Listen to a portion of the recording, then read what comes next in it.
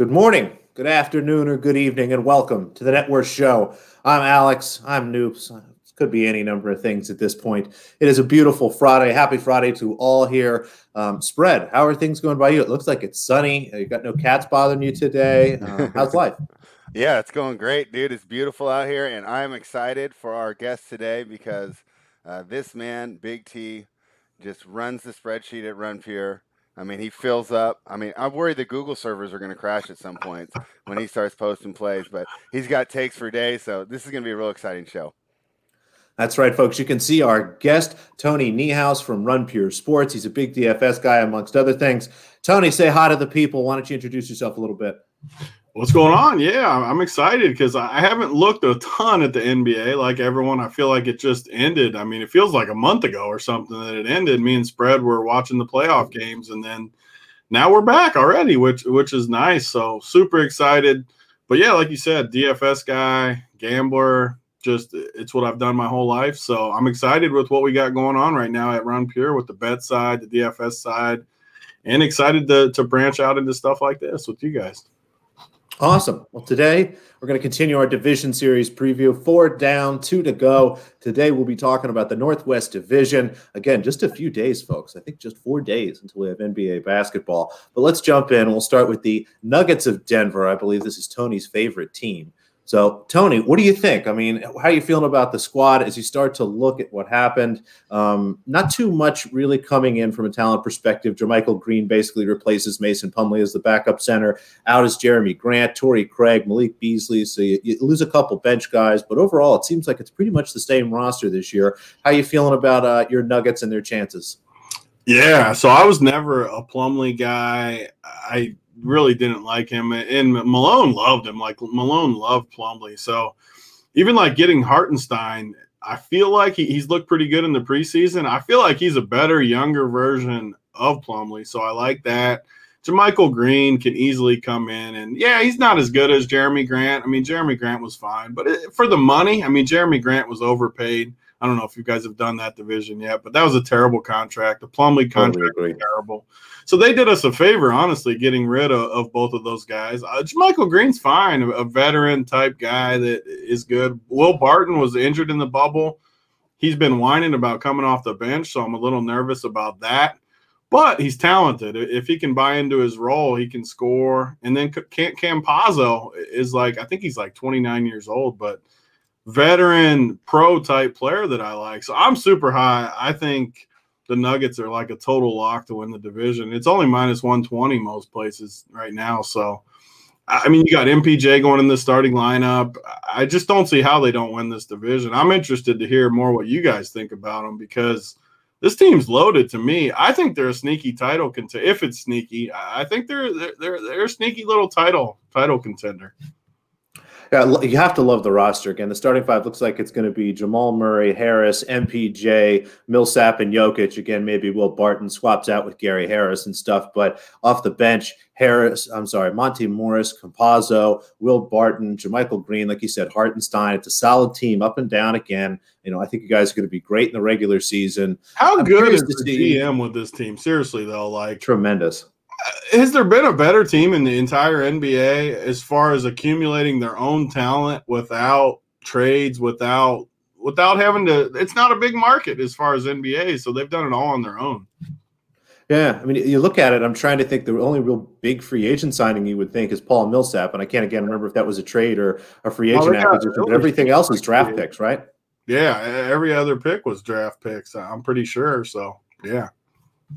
You love to see that. I think they're really talented. In terms of being a championship contender, I think that all depends on either Jokic, Murray, or Porter taking kind of a big step forward. I think Jokic is right there. I think he's a top 5, 10 player in the league. And I don't know necessarily what he needs to do to kind of raise his level to get this team across the threshold. But I think if one of those two, even 2 or 3 of those guys kind of take a little step forward and you get better, maybe you get kind of that homegrown kind of top 2, top 3, you need to be a title contender. What do you think here, Spread?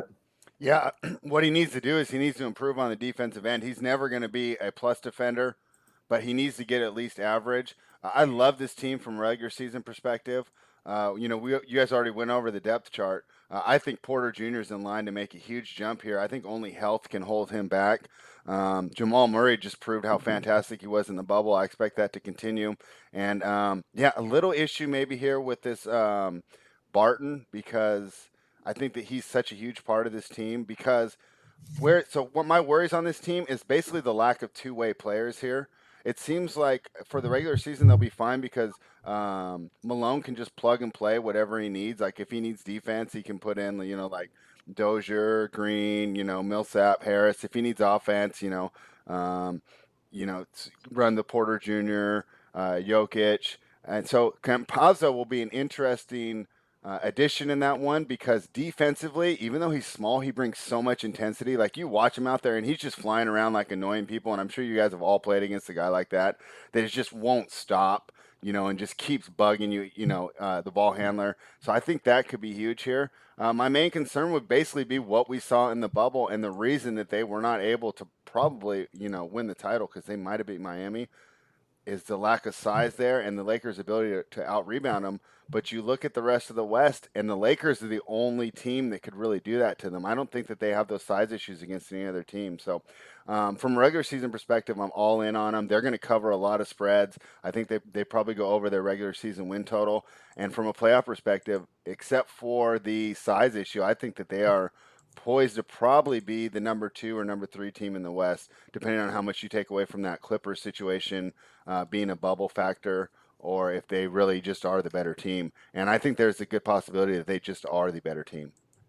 So before we jump into some of the betting stuff, the only other question I had for you guys, a lot of people are talking about Barton and how happy he's going to be. I wonder how Porter Jr. and Murray are going to do having to split the ball a little bit more. I know that Porter Jr. is going to be a starter. He's going to play more this year. I think he's going to look for, a dozen to 15 shots a night, something in that range. And those shots are going to have to come from somebody. I know that Jokic won't mind maybe giving up a couple, but Murray probably has to give up a couple shots a night. So I'm curious to see how that works and how Malone is able to balance that out. But a ton of talent, as we look into some of the betting markets, we'll start with the regular season win total for the Nuggets. Coming off of last year, a 63% win total, jumps up to 66 though if you take out the bubble. So had a little rough end there at the bubble. Their Pythag though was a little bit lower. It gets down to about 56.5%. So must have had a good record in some close games. Either way, the regular season win market has them right around 62% win percentage, 43.5 wins if you will. Looks like a pretty solid number to me overall. I think that they will be a good team. I sort of lean towards the over here. Spread, I think you said you like this number. You're going over on the wins? Yeah, this team is perfect for the regular season because they have depth. They can absorb injuries better than a lot of the other teams that we've already previewed so far. And like I said, I think that one of the biggest leaps that we will see in a player is going to be Michael Porter Jr. this year. And if that turns out to be true, that's quite a big 3 there. I'm not as worried about the shots between these big 3, just because I think they work so well together. You have Jokic, who, can get down low or operate in the high post. He loves passing to a cutting big man, so that him and Porter are going to work perfectly. And then also with Murray basically working on the perimeter so much and driving, I think they can get out of his way. And they can also use Murray to bail them out at the end of the shot clock if things aren't working well. So I think with the big 3, that's not going to be an issue. It's going to be getting these other guys in, and Barton is the main one. And to be fair, if I didn't hear the reports coming out of camp, I don't know if I'd be worried about it. But you always have to be concerned, because these NBA players, the players run the league. If a guy's not happy, that can torpedo a whole team's chemistry. Yeah. What do you think of the win total, Tony?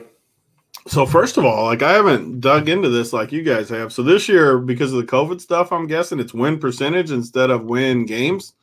Depends where you look. Some places have percentage. Some places have totals. I'm preferential to percentage. I think it's just a safer bet. And there's going to be less goofiness at the end of the year. If you are betting, you don't have to worry about it, right? Because then it's right. Exactly. If you're betting win totals and you're doing it at a reputable book, a place like Bet Online that was really good at the end of the year with stuff like that is probably okay. So just be careful. But yeah, it kind of goes both ways. Again, the percentage I was seeing. A lot of Canby books have percentages. That was the big place that I was seeing. I like that twist. It makes sense these days because you never know what's going to happen in this season. Tons of stuff could happen. So I like it. I like the over. I'm super high on them. So one thing just to add about the Porter Jr., my biggest worry for them is Jokic hates MPJ. literally hates him, and that worries me because it's two of their three better players. I didn't know that. Like, watch it the next time MPJ takes a bad shot. Just watch Jokic's reaction, and you'll realize it quick. Like, you'll be like, this dude hates him. I was just talking to my buddy coming home from lunch, who's a beat writer for the Nuggets, and he thinks they're just going to roll in the regular season. Just basically exactly what you guys said. Just dominate the regular season. Playoffs, it gets a little dicey just because of the defense and the matchups. I do think they match up good with a lot of the teams, but the Lakers give them nightmare problems because of the size. We saw it last year. It's just a brutal matchup, but you never know. Maybe someone else knocks the Lakers off or something and clears the deck for them. So regular season, I'm clearly on the over. I think they're going to roll. I think Jokic is going to have by far his best season ever, and he's just a monster. I know it's just preseason, but coming off the bubble, coming off some of those games last year, honestly, he was incredible. I just think he's going to take the next leap, and he's going to be, 25, 14, and 8, something like that. So I think he's going to crush. So what do you think about his odds to win the MVP? I'm seeing 22-1, which means there's probably a 25 somewhere. 22-1, seriously? Oh, yeah. Yep. Sign me up for that for sure. Like, he's got a chance. I mean, I guess so who's the favorites? Tell me who the favorites are. Obviously, Giannis. Luka Doncic, the favorite, 4-1, pretty close to Giannis. Depending on where you look, they're basically the top two of the market. Doncic was like 6-1 to open. He's been bet down pretty well. Then it's Curry 8-1, Davis 9-1, LeBron 9-1, Durant 12-1, Lillard's down to 16-1. He was like 25-1, so he's taking some action. Tatum, I'm seeing 16 on Tatum, but I saw something in the 20s the other day. Again, I'm just looking at one book. If you shop these things around, again, Harden at 20. So, a lot of the names you're used to seeing. In that particular market, I did grab some Dame 25. We'll talk about that a little bit later. And I have some Doncic 6-1. But yeah, 22-1. I'll keep looking around. That might be a nice little ad. I like that. I mean, as Spread knows, as we've got to know each other better over the last, I like taking some stabs with some stuff. I would much rather bet Jokic at 22 than these guys that probably will win. I mean, Luka will probably win or Giannis or these guys. But, I mean, your odds are just so much better with – I don't think the chances of him winning it reflect the odds, put it that way. Like, he's not 6 times or whatever it is less likely than these guys. If he goes and averages 25, 14, and 8 or something like I think, and they somehow get the 1 or 2 seed, he's definitely going to have a chance to win it. So I love those odds. Yeah, I like that. We'll sprinkle that a little bit. Like you mentioned, the division bet. It's something I think I'm actually already on. They're minus 121 to win the division. I'm seeing free money. Like, unless they get someone injured, like that feels real easy. I think you'd have to lose Jokic for a long period of time, honestly. Anybody else who gets injured, you even saw it last year, they have enough guys that can sort of plug and play. In a way, if Porter or Murray get injured, that makes offensively things a little more clear. Jokic would be the guy, and it would have to be a long time, I think. I think they could survive maybe even 10, 15 games of him out and still be okay here. What do you think, Spread? You like that number 2? Yeah. Yeah, you guys who sold me, I'm jumping in. I mean, you just had it perfectly. He's not 6 times less likely than the top guys. And there were some guys you mentioned there, in the 10s and 15s. Like, I'd much rather have a Jokic ticket than a Lillard ticket at this point. Yeah. Because he's going to fill the stat sheet up. Where Lillard is not winning MVP. Like, and they're more likely to be the number 1 seed. I can't see Portland being the number 1 seed, barring a huge CJ McCollum trade, that nets someone like Ben Simmons or something. So, yeah, I actually like that look. I'm placing that right now. So I'm going to be shopping around. All right, a lot of Nuggets love there. We like the over on the win total. We like them to win their division. Check it around. Let's find a little Jokic at 20-1 or better is probably fine. Again, I'm looking at 22 right now. There's probably a 25 out there somewhere. Any other thoughts here on the Denver Nuggets podcast? Yeah. I mean, I still don't get how they're 20-1 to win the title because the only team I'm worried about is the Lakers. So like I said, I don't think they can beat the Lakers. But if someone else knocks them off, 20-1 is going to be a gift. Yeah, I wonder how they do against Milwaukee and even a team like Miami. I think it would be really tough for them. 20-1 it's interesting. I think you're right. It's again, so you start to look at it like the Celtics are 15-1. They shouldn't be more likely to win the title than the Nuggets. Even the Sixers, like it looks like they're about the same odds as the Sixers there.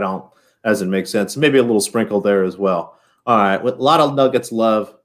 I think that just about wraps up Denver here. Let's jump into a little more sad situation. The Thunder of Oklahoma City. And on my preview that I wrote for Ace NBA Previews, we've been doing the player changes. And the way I kind of lined it up here was out everyone except Shai Gilgeous-Alexander, Lou Dort, Darius Bazley, and Hamidou Diallo. In a bunch of draft picks, George Hill, Al Horford, Justin Jackson, Trevor Ariza. Just a mess of a roster at this point. Obviously, Sam Presti was out there selling everything that wasn't tied down. Their starting lineup day one, it looks like it is going to be SGA, Diallo, Dort, Bazley, and Horford, with George Hill, Theo Maledon, Justin Jackson, Trevor Ariza, and Mike Muscala coming off the bench. Spread, what do you think of that? So it's my time to champion an absolutely terrible team, and that's what I'm about to do here. I don't think the starting five is that bad. I think we see the Al Horford resurgence year due to the fact that it's going to be such a better situation for him. He's finally going to have space to operate. And for whatever reason, that just didn't work last year. But the amount that his stock dropped just because of one bad season and one bad fit, which is crazy because everyone saw it coming like the day he put the pen to paper to sign that contract, right? So I don't think Horford's as bad as last season indicated. You talked about it a bit when we were talking before, and well made the point. This is a pretty good defensive team. I mean, Dort completely shut down Harden. Well, that was one of the most fun things in the bubble, was the Harden stopper Dort. Bazley, I think, will make an improvement. He's a young player who has plenty of potential, and I'm not anti-Diallo, so I'm going to be taking this team a lot, not to win, but to cover the spread. I think they're going to keep games close, and I think the main problem on this team is the bench. So I think there will be live betting opportunities because I think this team is going to fall behind a lot when they go away from their starting five. I think we'll be grabbing like plus 18s, plus 22s live in the game, and I think that they'll be covering it with ease when these starters finish the game. Now, from a regular season win total perspective, even though I think they're better than people are giving them credit for, I expect half these guys to be gone by the midseason, at which point they are going to be absolutely terrible, like G League level with SGA and like 4 G Leaguers. So it's going to be, I mean, I think Horford's gone. I think Hill's gone. Ariza's probably gone. Probably nobody wants Justin Jackson. But with those three gone, I mean, and then you're replacing with G League level players, it's probably going to be pretty bad towards the end of the year. So I'll probably be trying to, do my little spread, grabbing them to cover the spread early in the year, and then there'll be a complete fade after the All-Star break. But I think this is going to be a sneaky team from a gambling perspective. From a fan's perspective, it's an obvious rebuild. This is a great year to do it, and they have like so many draft picks in the next 10 years. It'll be interesting as these older stars windows, like the LeBrons, the Dames, they start aging out. Even Kawhi Leonard's getting a little older, Paul George. How if OKC's able to come in and just have like some stacked young roster. Yeah, I don't share your optimism about the starters. I think that as someone that spent a lot of time watching Al Horford last year, I know that it's good to get out of the Brett Brown, and that it's usually, you'll probably be a lot happier in that situation. He looked old. He looked old. He looked slow. He had trouble jumping. It's not good. It's not what you want. You don't want to describe your center as having trouble jumping.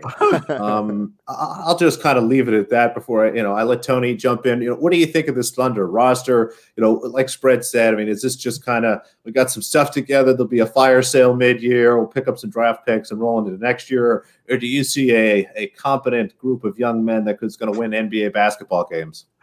No, I'm definitely not on the Thunder. I mean, so these guys are young and they're all similar. Like, you got guys that can defend, super athletic. Well, besides Horford, who can't jump, but the other four, are super athletic, young defenders. I mean, Dort was the talk of the bubble for about a week there, where just all kinds of energy guarding Harden and these guys, and couldn't make a shot to save his life. And then in the biggest game, he decides he's going to make some shots somehow. So I don't know. Like, Diallo has the most raw game I've ever seen in my life, I think. Like, super athletic, just not much skill there. Like, just not much skill at all on offense. I do kind of agree with Spread, though, that I think the prices are going to reflect this early in the year, where they're going to be getting 12 points to somebody on a Friday night or something. And I think they'll play them tough because they are young. They're athletic. They're not going to be scared of anybody. Horford's a nice veteran guy. So I do like taking the points early in the year a bunch with these guys. I like that call. As far as actually winning games, I think the under is going to be very, very easy just because of what spread said too, where at the end of the year, fire sale. I mean, 33.5% looks like the number on DK right now.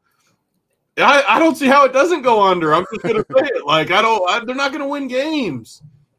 This is one of the things that I think is funny in the win market. When you start to look at the NBA season every year, not that every season is the same, but certain teams have certain win percentages. The worst teams in the league are generally under 30%, and it's anywhere from about 3 to 5 teams every single season.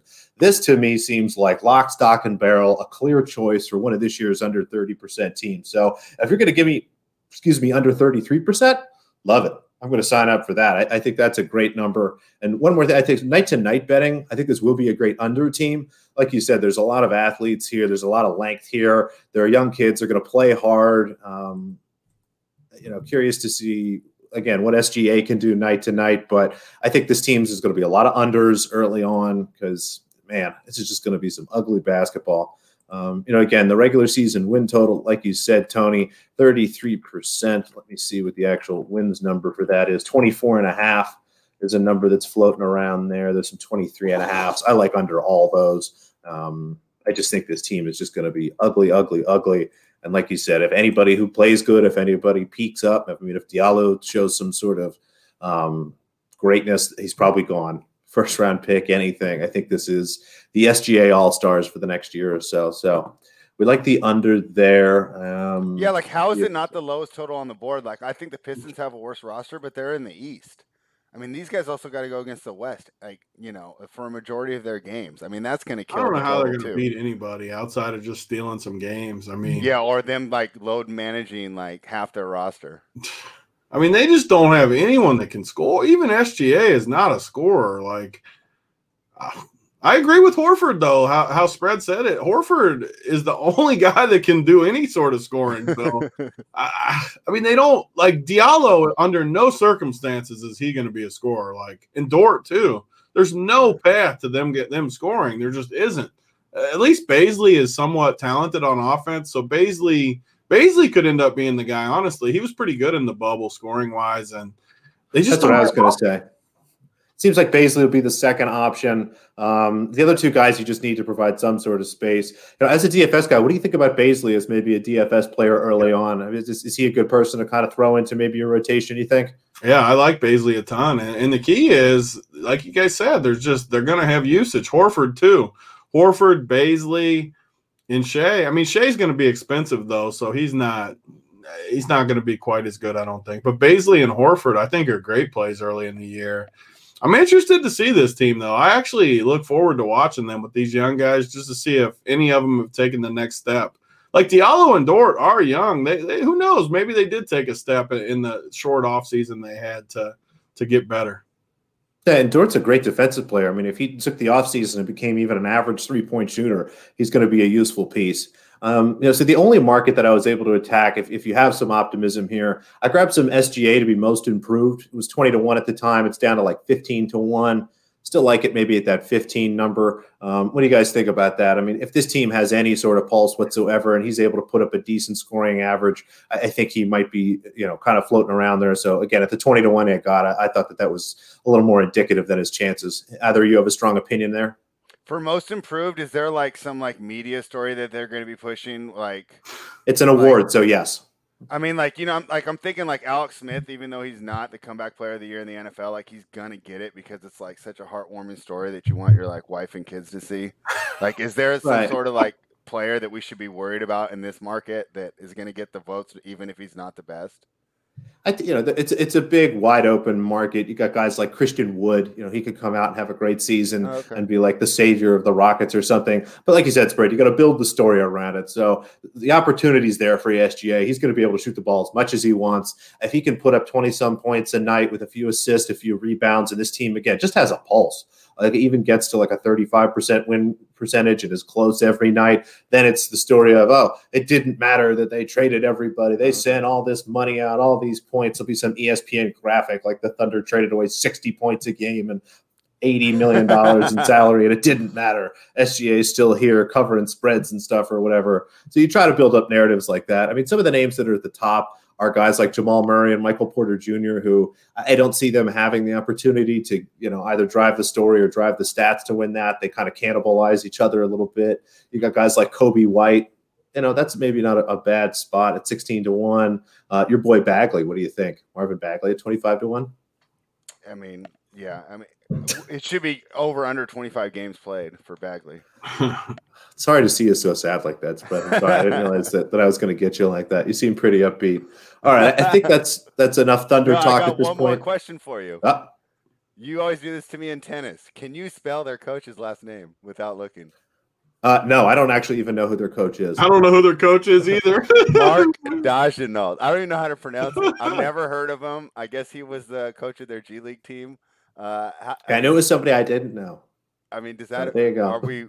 Does that affect anything at all? Like, what does this mean? It probably destroys all the optimism we just had.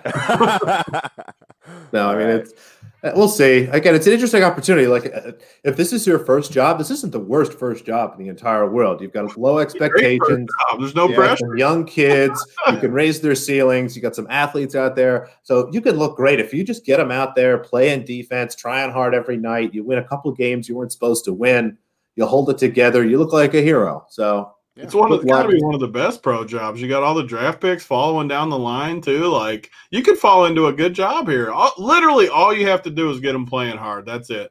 Yeah. Well, best of luck to you, Mark, and your opportunities. Again, I can't remember what you said his last name was. Well, let's move on to the Wood Dogs and our Timberwolves of Minnesota. If you're local to Minnesota, that's what they call them, the Wood Dogs. I kind of like that. D'Angelo Russell, Karl Anthony Towns, Malik Beasley, Josh Okogie. Looks like Juan Hernan Gomez is even going to start here.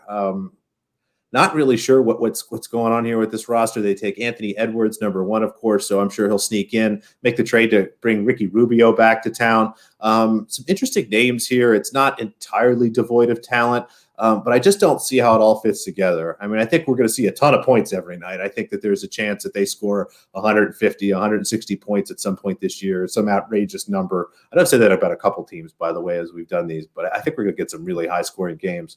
I'll start with you here, Tony. What do you think of the Timberwolves roster? What do you think kind of their chances are? What should their expectation for the year look like? Yeah, I'm super low on these guys too. One of the reasons I'm so high on Denver is I just don't think this division is very good at all. So, I mean, D'Lo, I've never been a big D'Lo guy. He's a good street ball guy, he just doesn't gel. I mean, him and Towns do love each other, so maybe they get some pretty good chemistry going with a full season under their belt going forward. But, I mean, you got two guys in the starting lineup right now that were Nuggets cast-offs, Beasley and Hernan Gomez, where I like both of them a lot, but, man, not as starting pieces in this thing. I like them coming off the bench in the 6, 7, 8-man range instead of on this team, legitimately, they're the third and fourth best guys almost, unless Edwards pans out a little bit. I just don't see it. I agree basically exactly with the take. They're going to score a ton of points. They're going to give up even more points than they score. They're going to lose a lot of games. Edwards has to end up in the starting lineup over Okogie or Beasley, I guess. I mean, I don't know. They took Jarrett Culver last year, who kind of stunk all year out of Texas Tech. I didn't even really like him at Texas Tech, honestly. He's good on D. I hate these guys that are good defenders that just have no offensive skill whatsoever. They're just not the type of guys I like that much. Rubio, he's fine. I mean, off the bench, I guess, but nothing crazy there. I don't know. The pieces just don't match up for me, like you said. So I'm not high on them. I'll take unders here too with this team. Yeah, I think the Russell Towns pick and roll could be devastating. Like, I think that might be like one of those statistical outliers for a team that just gets smoked every night, but they might have like the third most effective play in the league or something. What do you see here, Spread? Anything different from you here, or kind of the same song? Yeah, kind of the same. So I had been putting this team off, so I finally woke up this morning and went through, and did all my little prep, going to subreddits, all the different fan forums, stuff like that. And one thing that surprised me was a lot of national writers that I respect are a lot higher on this team than I expected them to be. And I just don't see it at all. Like, what do they have on? Some of them have them going like 500 and making the playoffs, and I'm like, I don't understand how that happens in I the think you West. get sucked into the offense again. Like this team could be just unbelievable on that end of the floor to the point where like they just have to be not even average, like just slightly below average on the other end. Like you could still win 140 to 130 every night. But I agree. I don't know where you're putting that together. Maybe it's people like Edwards a lot more. Again, the people I talk to, like he's fine. He fits in nicely, but and sorry to cut you off, Spread, but yeah, I mean, Oh no, I mean, anything else? well, basically, I mean, yeah, I'll just go ahead and parrot it though, but I just want to get it out because I was reading this and I couldn't believe some of the stuff. D'Angelo Russell basically had like one nice year with like a ton of usage at the Nets, and other than that, like, what has he really done, right? And so they paid him a max contract. I think that's going to end up being one of the worst contracts in the league. I'm watching him out there on the Warriors last year, right? And he's got like Draymond Green like screaming in his face to give effort on defense, and he's still not doing it. Like, I almost respect the stubbornness, but at a certain point, like defense is part of the game. Towns is terrible defensively. And then he's also got the issue. I mean, he had the worst offseason as far as being hit with the COVID, 7 family deaths, including his mother. He obviously, was not ready. He doesn't look like to be himself, so they're going to get off to a slow start. Edwards, I think, is a great project, but I mean, he's 2 to 3 years away from being like a real NBA contributor. Like the guy's an athlete, but he's not like necessarily like a basketball player yet. To me, he just doesn't have like that natural basketball instinct. He just seems like he's going to be the best athlete on the floor. Culver actually made some steps there in preseason so far that he looks like he did work on his game in the offseason. But overall, I just don't understand how this team's going to stop anyone. So unless the other team just has like a bad shooting night and then they're able to outscore them, I don't see how they get W's. And then they're in the West, right? If they're in the East, I could buy all this, right? Because they would get to pick on Cleveland, Detroit, Charlotte, maybe Washington or whatever, these lower tier teams, but there's no lower tier teams. And with the schedule stacked more, so will you play your conference more than you did last year, like percentage wise?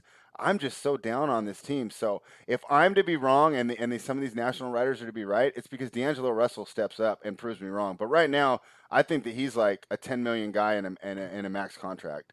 And I think that that's just going to stifle their development altogether. So I'm down on this team. I think this is Undercity, and I think that Tony's going to be rostering a lot of their opponents, right? It almost might be like, I might just do it too. I'm not even a DFS guy. I might just jump in and just do the stacks where you just grab whoever's playing Minnesota and just throw like 4 of their players in the lineup, because I think these live totals are going to be, we're going to see some 280s on the board during the games at some point during the year.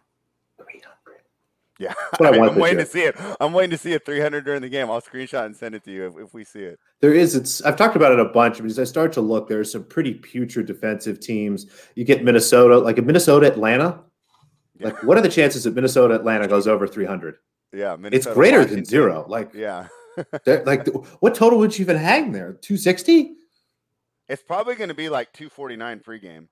Right. And even then, like, I'm just going to be looking for overs. Like, I don't know what you do. I mean, that team, Cleveland, I think is going to be rough. Detroit, I don't see how they stop anybody. Just going to be a mess. Now, the numbers for the Timberwolves for the regular season win percentage total. Again, the market kind of agrees, Spread, with what you're seeing in the writing. 41.5% win percentage or 29.5 total wins. That puts them about 11th, 10th or so in the West.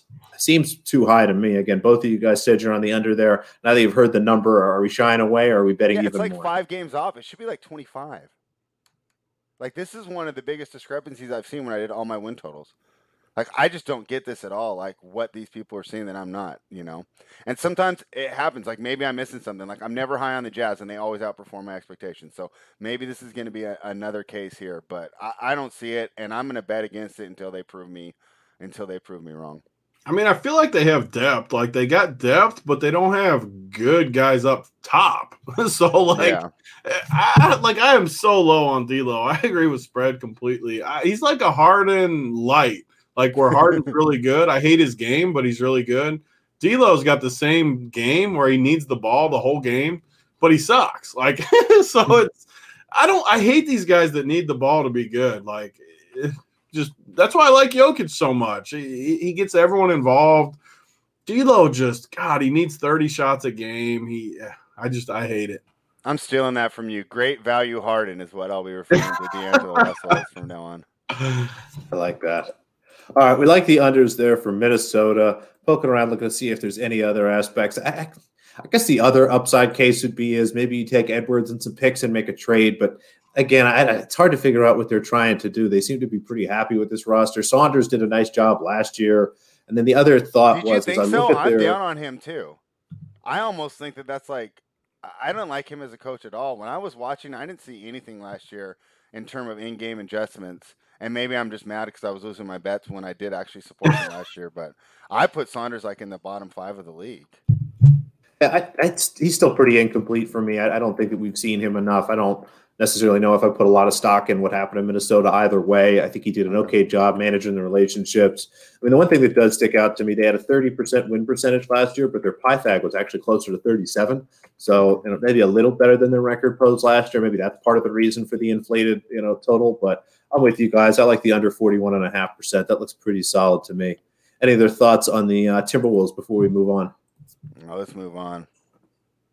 The Portland Trailblazers, I think one of the teams that has a chance to be arguably the most better than over last year than anybody else. I mean, they're going to have Nurkic, it looks like, for the whole season. I've been looking around for as much information as I could get on Collins. It looks like he's going to miss at least the start, but I think he'll be back at some point being solid. Dame Lillard, McCollum, I think picking up guys like Derek Jones Jr. and Robert Covington are going to help a lot on the defensive end. Rodney Hood will hopefully be healthy. He was a nice piece before he went out. Gary Trent Jr. had about as good as a bubble as anybody kind of in his position. You look at guys, I mean, bringing in Cantor, Enes Kanter is not somebody that's going to win you a playoff series, but he's going to win you a couple regular season games. I mean, night in, night out, attacking the basket, doing those things. What do you think of the Blazers here, Spread? Do you see some optimism here? Yeah, I mean, I'm always too low on the Jazz, and I'm always too high on the Blazers. So I'm going to just continue my streak. I love the fact that they actually attack their weaknesses. We complained about it all year when we were fading them, that they had no forward depth and the inability to stop people at forward. I mean, what were they rolling out there towards the end of the year? I think it was like Carmelo Anthony, Mario Hezonja. I mean, talk about easy to score on, right? So we'll see how Anthony does with a lesser role. Let's see how he affects it. He's not been too good about it in the past, but at his age, we'd hope that he found some maturity. But kind of going back to what we talked about on the Sixers podcast, I kind of feel that their two stars shouldn't be built together. You have two smaller point guards who need the ball to score, or two guards. I guess McCollum's not a point guard, but they're both bad defensively, and I think that that's going to be really tough to overcome in the playoffs. So in the regular season, it's fine. People get down. There's not, the full effort for 48 minutes, and the scoring can overcome it. But I'm really surprised they've gone with this pairing for so many years and just watched. Obviously, you're building around Lillard, but just watch McCollum's value drop year and year, like in the trade market, and not gone ahead to pair Lillard with a bigger kind of co-star. So I think that will come to roost there in the playoffs again. So I don't have like high hopes from them from like a championship perspective or a playoff perspective, but I think they're going to do great in the regular season. And I love the fact that they attack their weaknesses by adding Jones and Covington. All right. What do you think of the Blazers, Tony? So, I mean, it sounds like I'm down on everyone, but man, the Blazers they feel like they've been on the verge of doing something special the last, couple of years. Even last year, they got hot at the end going into the bubble. Looked good. But I don't know. Like Derek Jones Jr., I've never been that big on. He's moving into the starting lineup. Bobby Covington, he's always been known as like a great 3-and-D type guy where he just is known as that. I don't know, though. I just don't like him. And I wish they would trade McCollum, like Spread said, and get a good wing that you could even trade McCollum and Jones or Covington.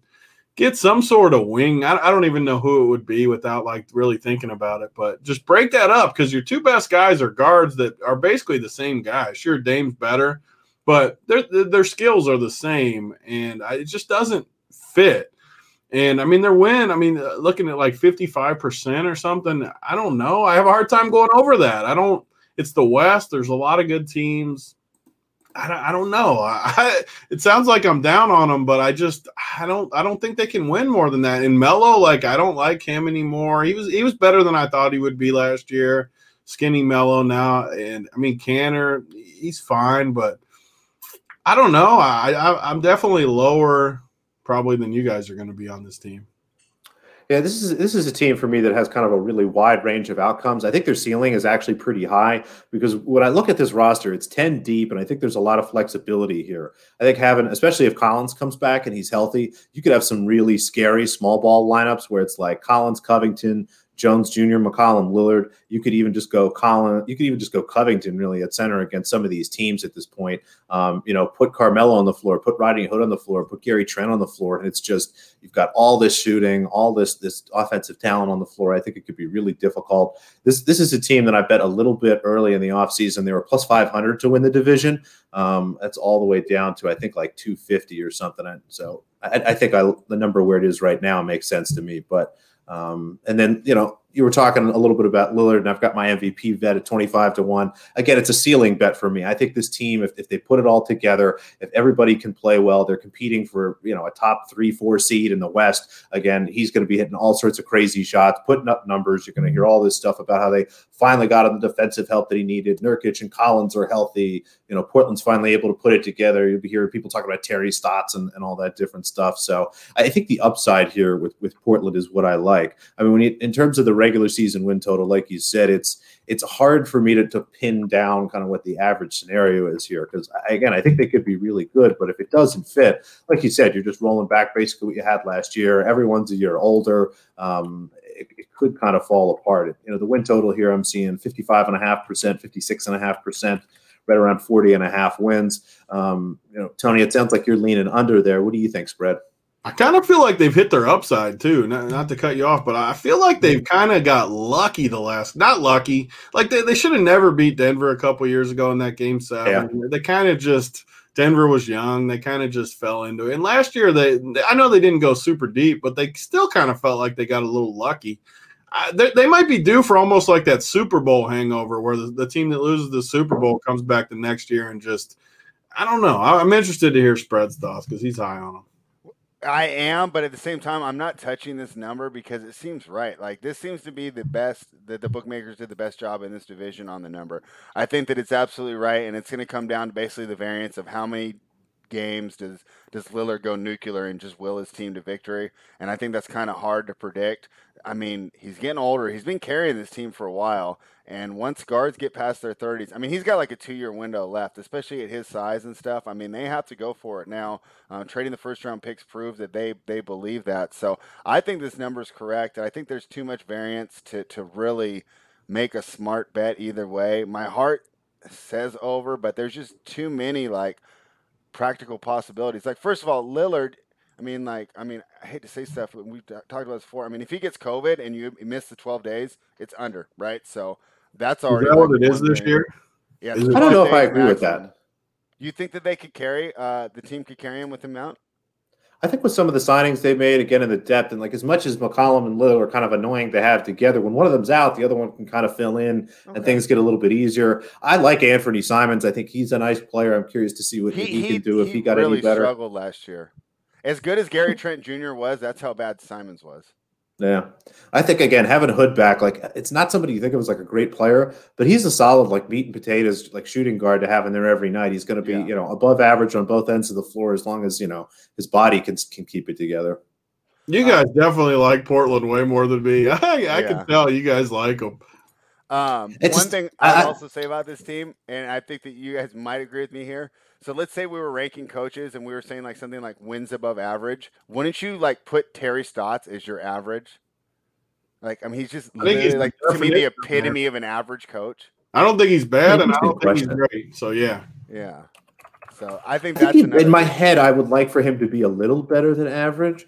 Let me see if I can pull up a list of coaches here. And he's really good at some things, and just really. If he's the average coach, coaches are better than we think they are, and I don't think they are. The really good coaches are just better than him, but there's coaches that are way worse too. So, right, if you stack everybody up, he's probably 10 to 15. Yeah, but that's still you have a good coach. Once you get to 12, 13, 14, you're at not bad, and then it just the goddamn roof falls out. He's one of those coaches I think that you're happy you have, and he's there for 10 to 15 years or something, and then you're we've never won a title. Let's bring someone else in. And he's solid. I think average is a great – he's probably a little better than average, but that's kind of what I'm thinking.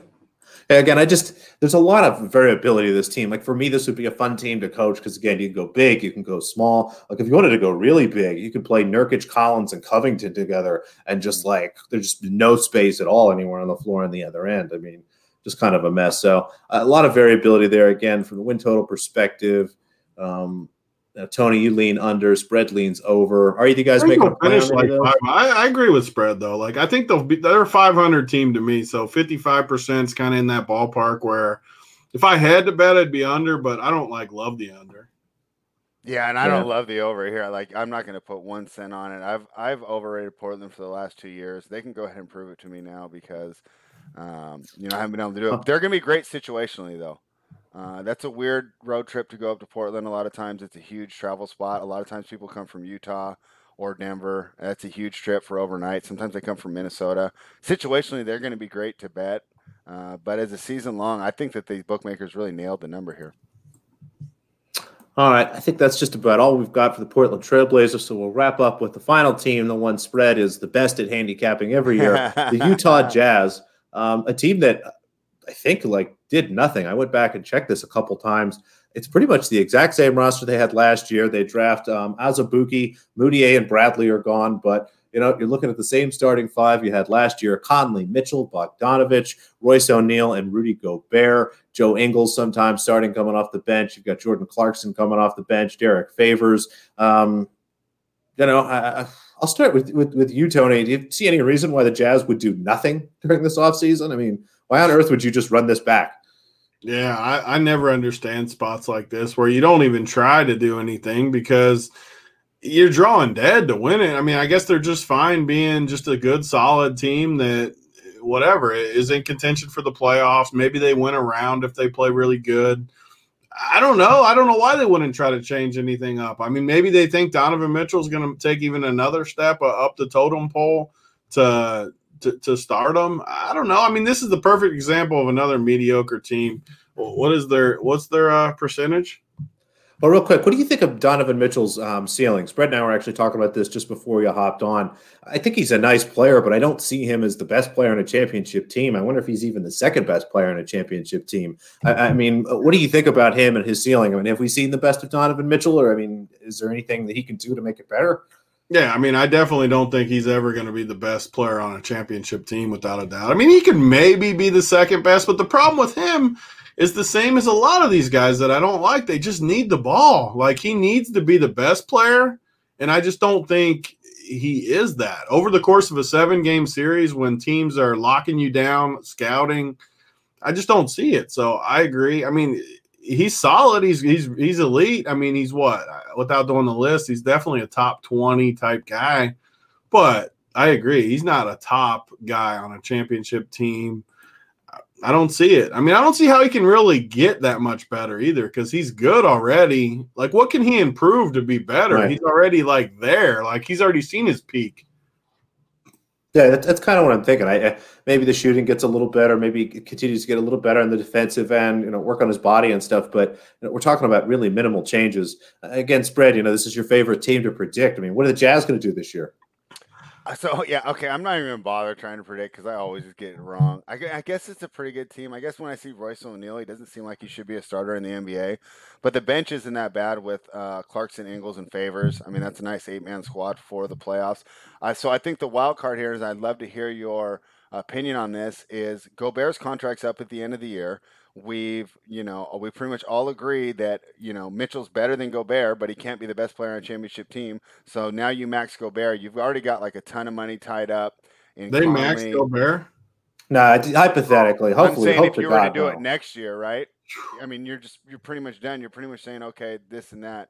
If you ever max Gobert, you're giving up anyways. Like you're just okay with being mediocre forever once you max him. So do you think they get rid of him mid-season because they know that they're probably not going to be able to sign him? The problem is they're going to want him. I was talking about that too. Who does he really help? They couldn't even give Drummond away last year. They had to literally send gifts with him just to get rid of Drummond. And I mean, Gobert, you name one team that would be happy to get Gobert. Maybe the Lakers Boston. or something. Boston's the only one I can think of. Just Yeah, and like they wouldn't even be like happy. I don't know. Like he's just a guy that he should have played 20 years ago when we weren't in the 3-point era, and he would have been awesome. But he just doesn't fit. Like he has no offensive game whatsoever. And he doesn't fit with Mitchell that well either, because I think Mitchell's better with a 5 out where he can get to the rim and not have a guy roll there. I would rather. Yeah, I don't know why that pick and roll doesn't work with them. They don't seem to mesh, and maybe it's Mitchell's passing isn't where it needs to be. I know Gobert again is not. I think it's doesn't have the best hands in the world either. Because you play it as a roll. There's no pop potential. The best pick and rolls have the pick and pop potential too. With no pop potential as Gobert, if I'm the guy who switched to Gobert, I'm just dropping right to the rim, right? And if I have enough size or the rest of the team can rotate, it just doesn't seem like it's a good fit at all.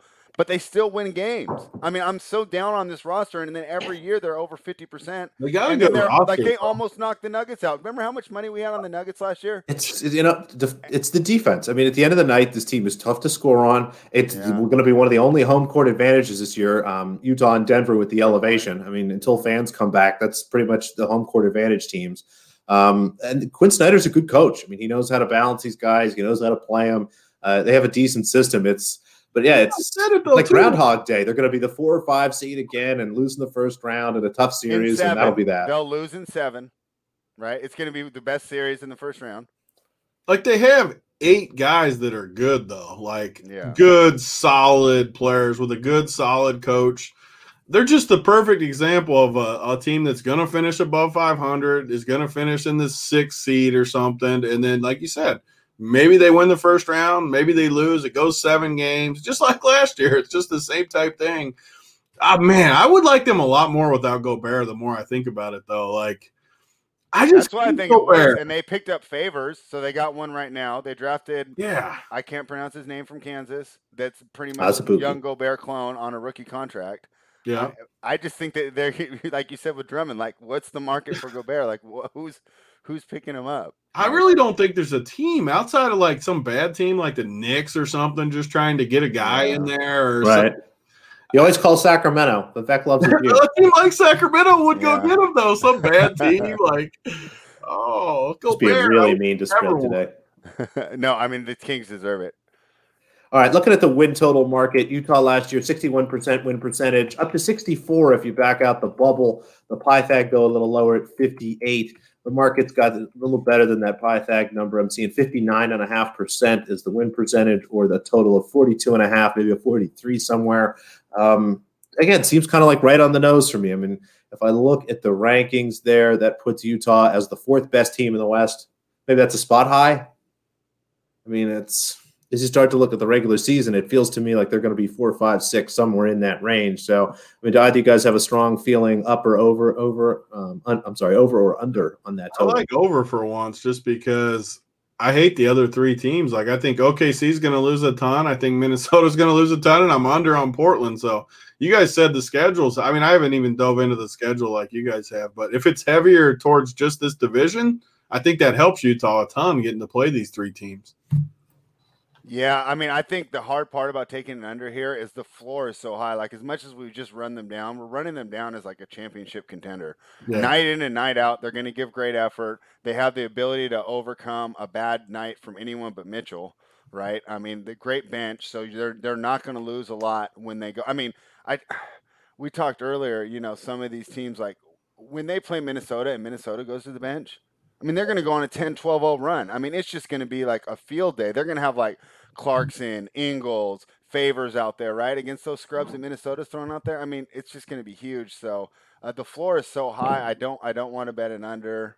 I mean, even Niang was good in the bubble. He's their 9th man. Like, he was solid. They can overcome injuries too, which other teams can't. Like, they got legitimately 8 guys that could start. Like, their depth is good. Yeah.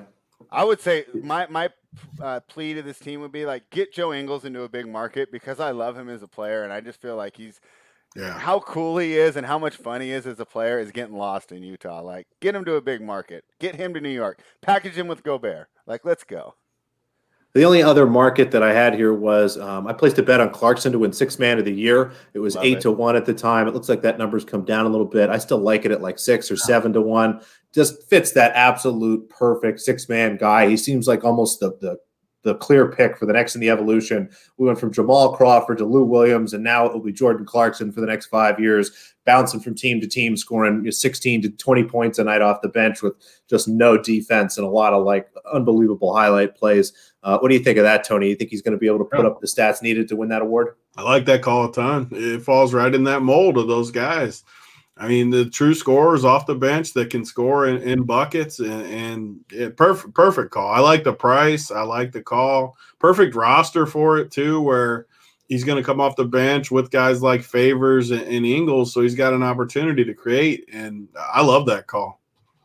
Yeah. What do you think, Spread? Yeah, during the bubble, I think Mangone hit it like 9 out of 10 games. He just put Clarkson on the sheet every day, right? Yeah. Clarkson overs, and it just kept hitting, and it was clearing by like 6 or 7 points. Like we were getting in the third quarter. Like his usage was ridiculous with Bojan out. Still, regardless, he's going to get a majority of the usage. They know how to stagger him right. We didn't mention it yet, but I think Quinn Snyder is a good coach, and I think that helps the team a lot too. So I think he uses his pieces that he has really well and kind of maximizes these guys. So, yeah, I love that bet. All right, gentlemen, anything else here on the Utah Jazz or any other of these teams before we do a quick recap of our picks and say thank you to everybody? Yeah, no, I think we're pretty good. All right, as we go through, we love the Nuggets. Take the over, take them to win the division, get some Jokic MVP. If you're feeling fancy, you're feeling great, go ahead, little money on them to win the championship or something at like 20 to 25 to 1. We like the value there. Oklahoma City unders, not only for the regular season win total, but every night they play. Minnesota, we're not sure why everyone's so happy with Minnesota. We think that they might not be good, but we're going to maybe stay away from that one a little bit. Lean under there. Portland, some optimism for me there. No real play there on the win total. I think the markets are pretty shot there. Maybe a little Lillard MVP if you can find a rogue 20 or better left. And then finally, the Jazz of Utah. We think the market's got them pretty much set, but take a look and see if you can find some Jordan Clarkson to win Sixth Man of the Year. I think that covers just about everything. I want to say a big thank you to Tony for joining us. We appreciate your time. Again, you can find all of his stuff at Run Pure Sports. And let me pull up here your Twitter handle, unless you remember it off the top. It's just Big T44 DFS. Beautiful. You can find him there. All of his great stuff. Again, he's on Run Pure Sports, so I'm sure you've seen him if you've seen Spread before. Thanks again, man. We really appreciate it. I'm sure we'll have her back on for some DFS talk during the middle of the season. Thank you again for everybody who listened or watched. We'd love a rating or review on whatever app you're using. And we'll be back on, I think, Monday. We've got a final division preview with a very special guest, somebody from the deep, if you will. The wave is coming into network. So if you know what I'm talking about, you should be just as excited as we are. Thanks, everybody. Until then. Good luck in all your